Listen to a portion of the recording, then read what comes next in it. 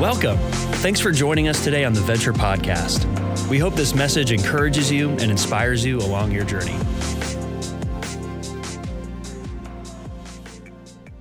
Hey, Venture. I can't think of a better song to prepare us for this sermon. The fact that we're no longer slaves, that Christ has freed every one of us. In fact, will you take a minute and just pray with me? Let's just pray that God works in this message now and that we could really live out that truth. Father, we do come before you. We thank you for Christ. We thank you that he paid it all. We thank you that we have been set free, completely free in him. Lord, I pray as we think about living out the kingdom, as we wrestle with subjects and topics at times that can be hard, Lord, I pray that you would give us humility, clarity, and the ability to embrace your word as our standard of truth. Lord, we pray all these things in the name of Christ. Amen. Well, we want to continue on in this series, Kingdom Come. And over the last couple of weeks, I've been looking at the big picture story of God's kingdom. And we started from eternity past to eternity future. And last week we defined and looked, what does that mean for people in the church today? How do we live that out? Now, this week and next week, we want to dive in more of some of the specific issues of our culture and time. How do you live as kingdom people today around the issue of justice? Next week, how do you think as kingdom people around the issue of politics? And both of these are subjects that, frankly, we're pretty divided about. And you see that division growing in our country. Sometimes it grows in our churches as well. Now, as we dive in this topic of justice, a couple things I'm going to just ask you to do today. One, listen past the buzzwords or the labels. Here's all I mean with that. There's so many buzzwords around justice, the term social justice. There's things that as soon as somebody says it, critical race theory, cultural Marxism, there's different terms. And you're probably reading a lot, you're hearing a lot with that. I hope that you are. But sometimes we hear it and we kind of immediately lock in. We know what that term means. We know what they're going with it. And when we hear that, we don't listen past it anymore. And so all I'm going to ask you today is listen with your ears open. It doesn't mean, and here's the second thing, it doesn't mean we have to agree about everything to learn from each other. You know, one of the things that I've been really trying to do is learn from different sources. Read different ones on it. I really like Tim Keller. He's really helped me as I read through this, but I don't agree with everything in Keller. Another source I like, Voddie Baucham. And I like Voddie. Now, he and Keller don't agree in their perspective and ways, but they're both wrestling with it from God's word.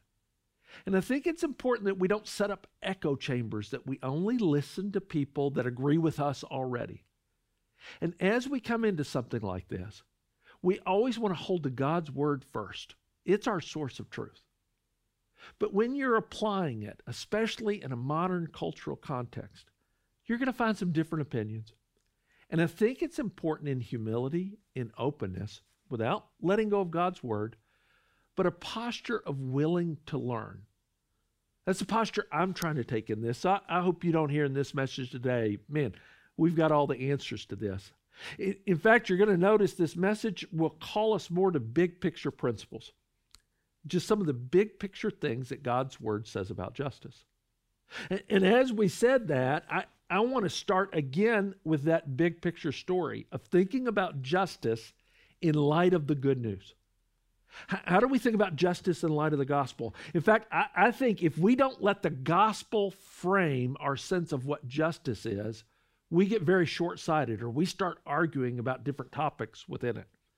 Now, when I say that line, and I know what a lot of you may say, you go, well, Tim, we know the gospel. Jesus died, he rose again, and one day we'll go to heaven. No, that's that truncated gospel I talked about last week. That's when we've reduced it just to a ticket to heaven. Remember, the gospel's for all of life now. In fact, I put in your notes just kind of the 4 key poles, the 4 key points of the gospel that you always want to keep in mind. And I'm going to use them to frame our thinking about the subject of justice. So the first one, if you're going to think about justice, you have to go back to creation. The gospel starts with creation. It starts with that first act of God. And under this topic of creation, here's what I'd say. all justice is rooted in the character of God. I would say you cannot understand the topic of justice, social justice. You can't understand power structures. You can't understand any way that it plays out in culture and civilization unless you start with the character of God first. Because our only understanding of any topic, much less justice, starts with God. Now, I know as soon as I say that, I've lost some of you. If you've embraced a postmodern theory of justice, that you think justice is about power movements or the narrative of the day, you're not going to agree with me. But I just want to say unequivocally, and I'd say that especially for those of us who are Christians, we start with our understanding of what is just, what is justice, by looking at God first. And I would encourage you, this is a great way when you think about any topic, when you think about any character, when you think about love, when you think about compassion, when you think about forgiveness, when you think about holiness, when you think about what's right, always start with God. That's why the creation started with God. And we know justice because of him. The second thing we learn from the creation as well is all people are image bearers of God and worthy of dignity and respect. See, this is the strength of Christianity. We don't reduce justice just to a power structure. For Christianity, justice is always about people. When it's lived out right, it's about people.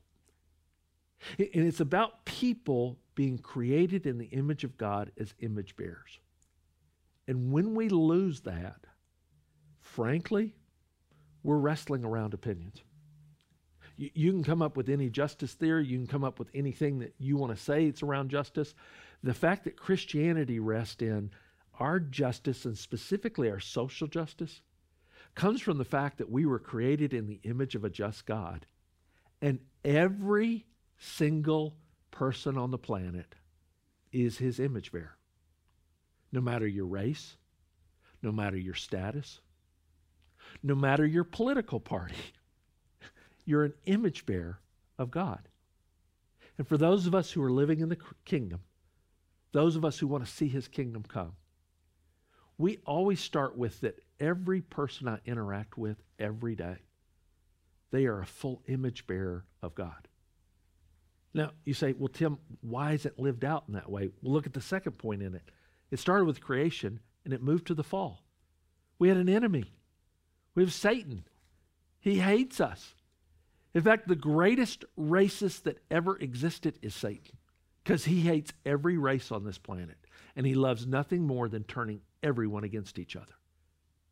You look at that, all humans have been corrupted by sin, and it shapes the way we see ourselves, others, and the world. All of us are corrupted. And sin has corrupted every part of our lives to the point that it shapes the way we see ourselves. So some of us are corrupted in a way that we see ourselves too highly. We think we're better than others.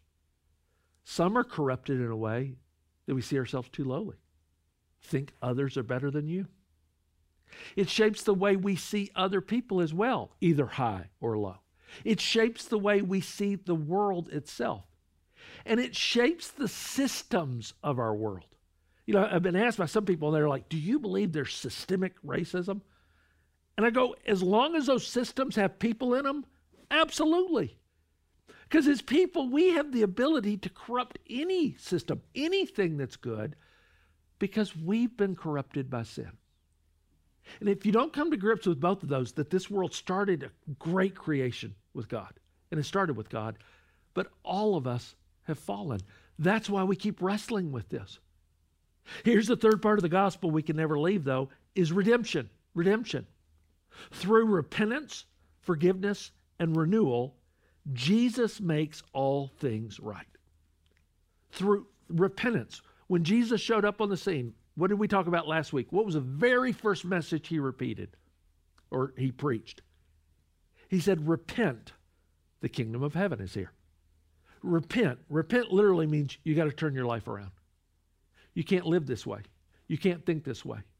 So the fact that sin has corrupted the way you see yourself, the fact that sin has corrupted the way you see others, the fact that sin has corrupted the way you see the world, you can't stay stuck like that. You have to repent. Repent, but then notice the second part of the gospel. There's forgiveness. And I'm telling you, if there's anything lacking in this conversation around justice today, it's the concept of forgiveness. And I know some people have been hurt to a level that it's hard to even think about forgiving. And you look at it and you go, well, of course you want me to move to forgiveness quickly. You haven't been hurt in the same way. And this may be true. But here's all I know. You'll never experience freedom without it. The core of the universe goes to the forgiveness of God. And you desperately need it. And you desperately need to give it. You know, we live in cancel culture now. That as soon as somebody says something wrong or they do something wrong, they're canceled. We're done with them. We're finished. Man, I love that we serve a God who doesn't cancel people. And he has every right to. If there's anybody who knows everything that we've done wrong, if there's anyone who has a reason to look at us and go, I'm done with you, it would be God. But we don't serve a God who cancels people. He redeems them. He forgives them. He loves them enough that Christ died on a cross so that each one of us could experience that. And out of that forgiveness then comes renewal, where Jesus makes all things new. You know, as we wrestle with these topics, and anytime you talk about something like racism, we talk about systems, there's a natural defensiveness that comes. And there may be parts, even as we look at some of these scriptures, you feel defensive about. I would encourage you, there's nothing more freeing than to repent, than to be honest with God. Instead of trying to prove that you're better than somebody else or prove that you've never done that. Remember the parable Jesus told about the Pharisee and the publican? The two of them went to pray. And the Pharisee stood there and prayed. And you know what he prayed? He prayed, God, I'm so thankful I'm not like all these bad people. I'm so thankful I've never done that. I'm not like that publican. And Jesus said he didn't walk away forgiven because he never repented. He never dealt with this stuff. And the publican went forward. He wouldn't even lift his eyes up. He said, God, have mercy on me, a sinner. See, as we think about the gospel and justice, one of the starting places is just look at our own lives. Instead of trying to defend ourselves or prove that we've never done anything wrong, instead of being afraid you're going to get canceled, we can be open and honest with God. We can repent. We can ask for him to be merciful to us. The final part of the gospel story is restoration. Restoration. As you look at that, one day, Jesus will bring perfect unity and perfect reward while reigning in perfect power. Now, I chose those three terms on purpose because so much, if you read any critical race theory, if you read about cultural Marxism, it's a wrestling of our culture today around power. It's a wrestling around who's been victimized, who can see society clearly.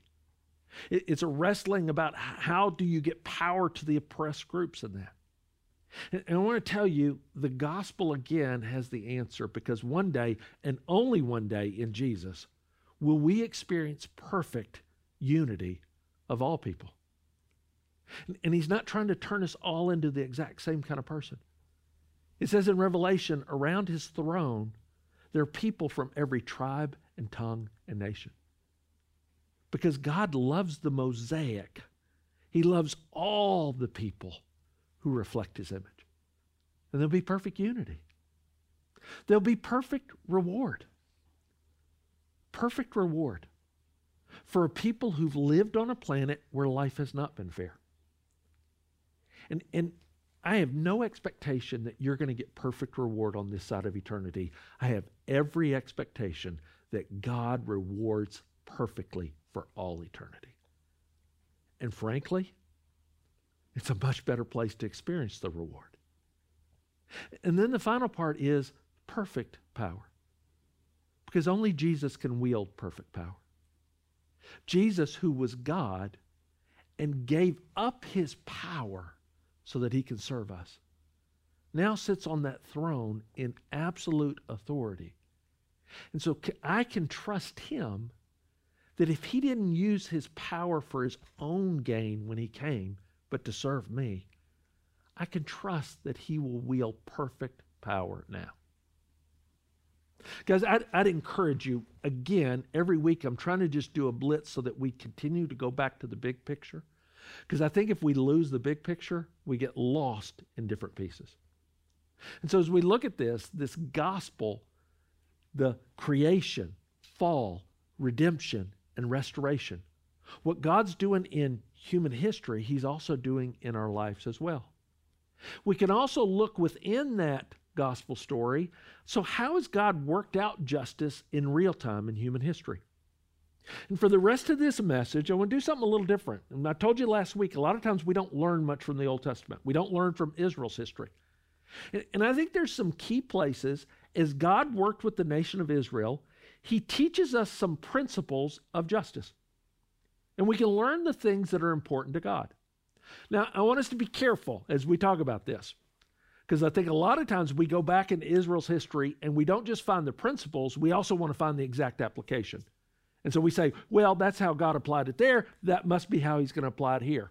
I want to go ahead and just say, God was working through a theocracy. He was working in a unique way with Israel in a unique history and in a unique time. So I can't just take how he did it there and apply it one-to-one here in every way. But I can learn the principles of what God thinks about justice. I can learn the principles that as I take those principles, then I apply how he further revealed it in the New Testament, I learn how to apply those things in our time. Now, next week, we're going to look more specifically, how do we apply some of those things? How do we think about them in those ways? This week, though, I think it's just good to expand our categories a little bit and look at what are some of these principles of justice. Look at the first one. Seems fairly obvious, but let's state it from Scripture.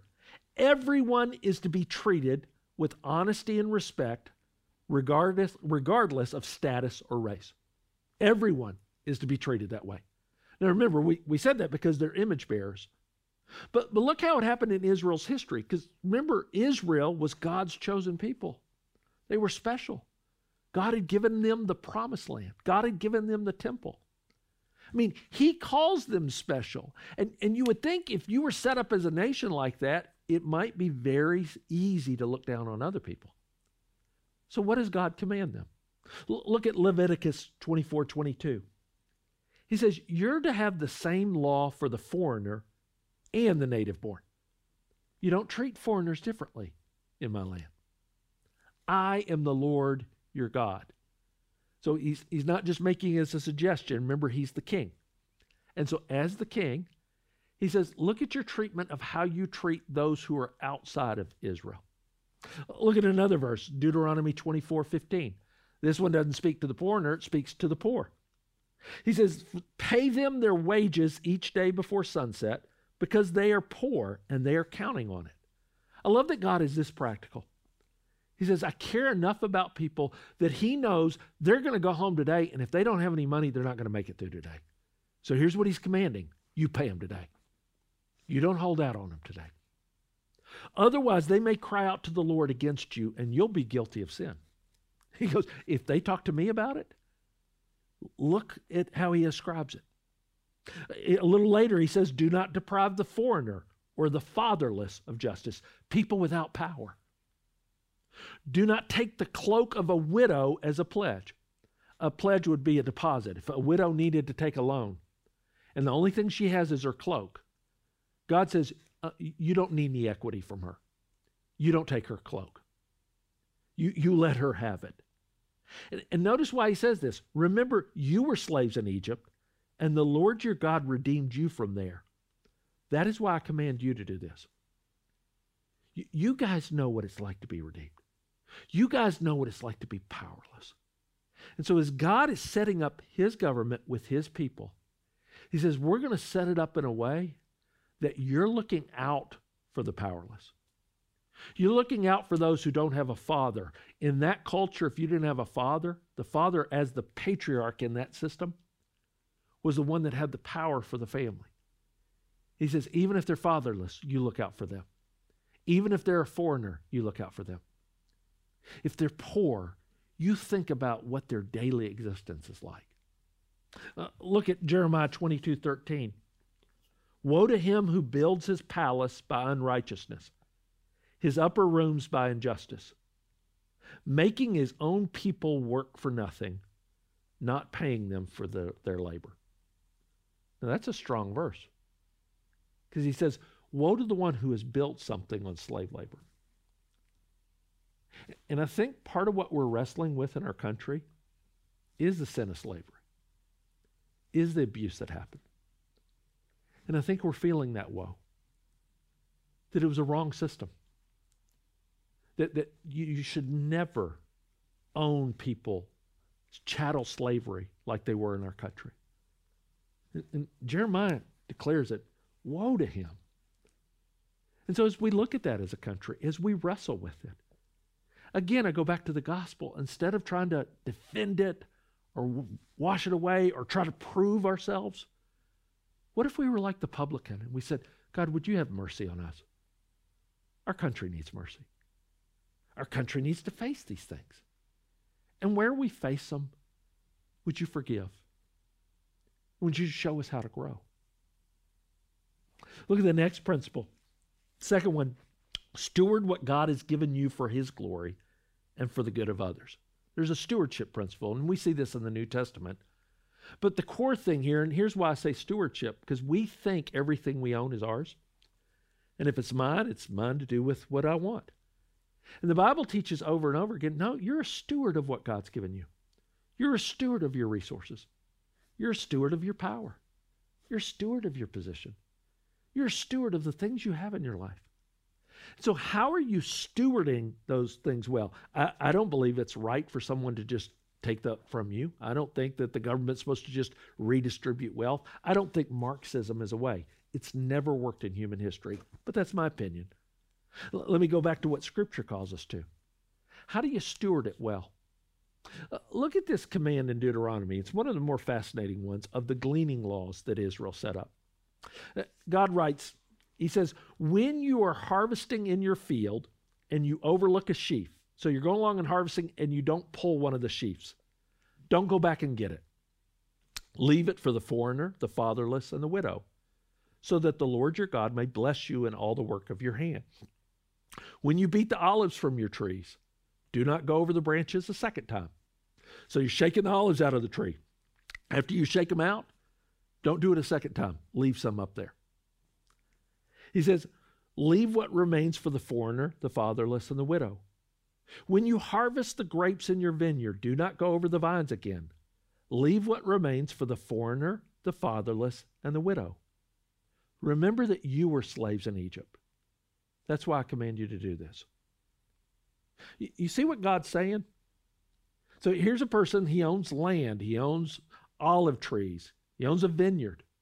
And it would be easy to say, hey, this is my private property. I developed this land. I should be able to squeeze every bit of profit I want out of it. And God looks at me and says, that's not how my people operate. You're a steward. You're a steward of this land. You're a steward of those resources. And God's not denying them the bulk of it. Notice he doesn't say, well, everybody gets to come in and have their fair share. And he says, no, it is yours. But there's a principle of compassion that instead of squeezing it for all it's worth, you leave some for others. There's a spirit of generosity. There's a dignity in it as well. Notice it's not just charity that you give to them. You give them the opportunity to come and harvest. You give them the opportunity to come and work. See, stewarding the resources we have for the sake of others. It's a principle that you'll see in Scripture. Third principle you'll see is we have to recognize we have a collective and individual responsibility. And you'll see this especially throughout Israel's history. There's a collective responsibility that as a people, as a whole, and admitting we've sinned as a people. I think one of the best examples of this is in Daniel. And if you read through the life of Daniel, you can read through the whole book and you'll not find one thing that Daniel did wrong in the book. I'm not saying he was sinless. There's just nothing recorded. But look how Daniel prays. He's praying to God for the nation of Israel. He says in Daniel 9:4-6, I prayed to the Lord my God and confessed, Lord, the great and awesome God who keeps his covenant of love with those who love him and keep his commandments, we have sinned and done wrong. You go, Daniel, you didn't do this. He goes, no, we've done this. We've been wicked and rebelled. We have turned away from your commands and laws. We have not listened to your servants, the prophets, who spoke in your name to our kings, our princes, and our ancestors, and to all the people of the land. If you read through the rest of the chapter, he prays it over and over again. We did this. We did this. We did this. If you look at Daniel's life, Daniel didn't do any of those things. But notice he doesn't say, well, since I didn't individually do that, I have no culpability here. Here's what I love his humility in it. He says, we as a people, we did this. We did wrong. And so he's asking for God to forgive because there's a collective identity in that. We often don't see ourselves in that way, and I think it's one of the key issues around this is that we don't see the collective whole and maybe the collective damage that's been done. Now, you can go to the other extreme, and the children of Israel did that as well. That some of the kids were saying at some point, well, why obey God? We're going to be blamed for everything everybody else did. And so God corrects it in Ezekiel 18. He said, no. You're going to be held individually accountable for what you did. Look how he puts it in Ezekiel 18. He says, repent, turn away from all your offenses. Then sin will not be your downfall. Rid yourself of all the offenses you've committed. Get a new heart and a new spirit. Why will you die, people of Israel? For I take no pleasure in the death of anyone, declares the sovereign Lord. Repent and live. So as we look at this principle around justice, as we look at these things, there is a collective part that I think we have to look at it and go, where is a nation? Where is a people? Where even as a church collectively have people experienced racism in our hands? People experience racism in our country. And I know individually, if you're like me, I immediately go, well, I didn't do that. I didn't say that. I wouldn't do that. And that's true. But I can still be like Daniel. I can still come forward and go, God, this has been a part of our country. And we confess it before you. And we own it before you. Now, as I say that, you need to recognize this, though. When you stand before God one day, when he judges each and every person, he will look at your individual life. And that's why the gospel is so important. That's why if you've never experienced that personal repentance and forgiveness and renewal, you'll experience his full justice. The justice that was poured out on Christ is poured out on each person. Don't wait until that day. Own it. Experience it now. One final principle. Number 4, there is a challenge to speak up and step up in the face of justice. That's the final thing I'd say you see in God's word. It's not something that we just think about. It's not just something that you go, oh, yeah, that's really bad. If you look over and over again, the prophets specifically said, hey, what are you doing about it? Where are you making a difference? Look how Jeremiah puts it. This is what the Lord says. Do what is just and right. Don't just talk. Do. Rescue from the hand of the oppressor the one who's been robbed. Do no wrong or violence to the foreigner, the fatherless, or the widow. Do not shed innocent blood in this place. Do you hear what he's saying? What are you doing to help those who have no power? What are you doing for the sake of the foreigner? What are you doing for the widow? What are you doing for the fatherless? What are you doing for those broken places of society? Instead of looking at how they're broken, instead of looking at how they're oppressed, God's people step into it and go, all right, what can I do to make a difference? That's what he calls his people to. And notice, and I'll close with this verse from Proverbs 31. He says in verse 8 and 9, speak up for those who cannot speak for themselves, for the rights of all who are destitute. Speak up and judge fairly. Defend the rights of the poor and needy. You give voice for those who have no voice. You use your power for the sake of those who have no power. You think about those who are poor and needy. Now again, I'm talking about the principles here. I'm not talking about the application. We may disagree on application. Some of you may say, yes, we need to do that, so the government needs to do more. Some of you may say, no, the government will mess it up. Private enterprise needs to do more. I'm not telling you how to apply it. I'm telling you the principle, though, of Scripture is this is something we care about. This is something we speak for. And we speak for those who don't have a voice. You know, I can't read that Proverbs passage without thinking of the unborn as well. That if we don't speak up for them, I think one of the greatest forms of social injustice in America today is abortion. I think if you want to talk about systemic injustice, there are few organizations that have more systemic injustice than Planned Parenthood. If you go back to the writings of Margaret Sanger, who believed in eugenics, who believed you should breed out the lower races, as she would call it. Go back to the history of it. There's a reason why over 80% of the abortions of Planned Parenthood take place in the black community. It's systemic racism. And I believe as Christians, not just for the black community, but for all the unborn, we stand up and we go, this is injustice.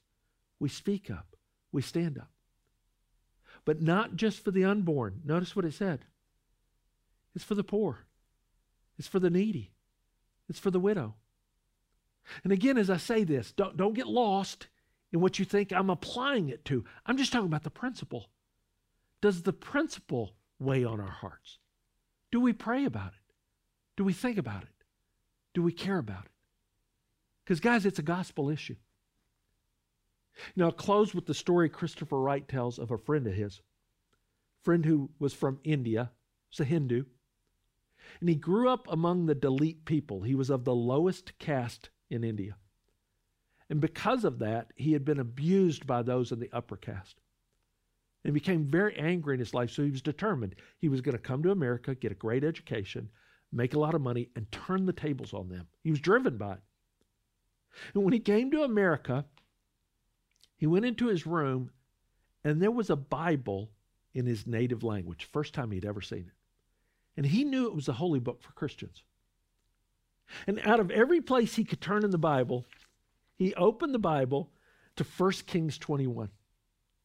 It was a story of Ahab and Naboth. Ahab, this rich, powerful king, who abused his power to steal the vineyard of Naboth and have Naboth put to death. And this young man said as soon as he read it, it was like reading his family story. His family had lost their land because a higher caste system had come in and taken it. People in his family had been killed. He said as he read the story, he's like, this is what happens in the world, this kind of injustice. But then he was amazed because as the story came forward, the prophet Elijah began to speak for God. And as the prophet of God, he condemned the king. He condemned the injustice. He said, this is wrong.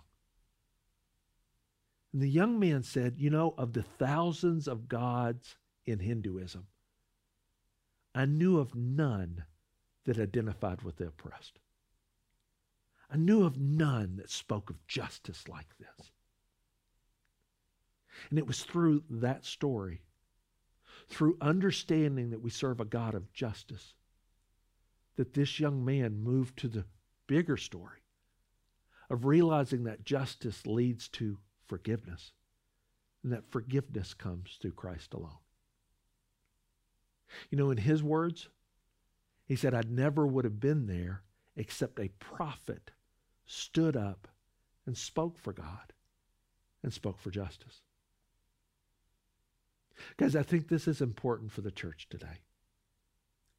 I think if we're not willing to wrestle with it, be uncomfortable with it, own it in different ways, Not always agree on how to apply it or how to fix it, but at least go back to the core principles of what does the gospel say about this? How did God work in human history?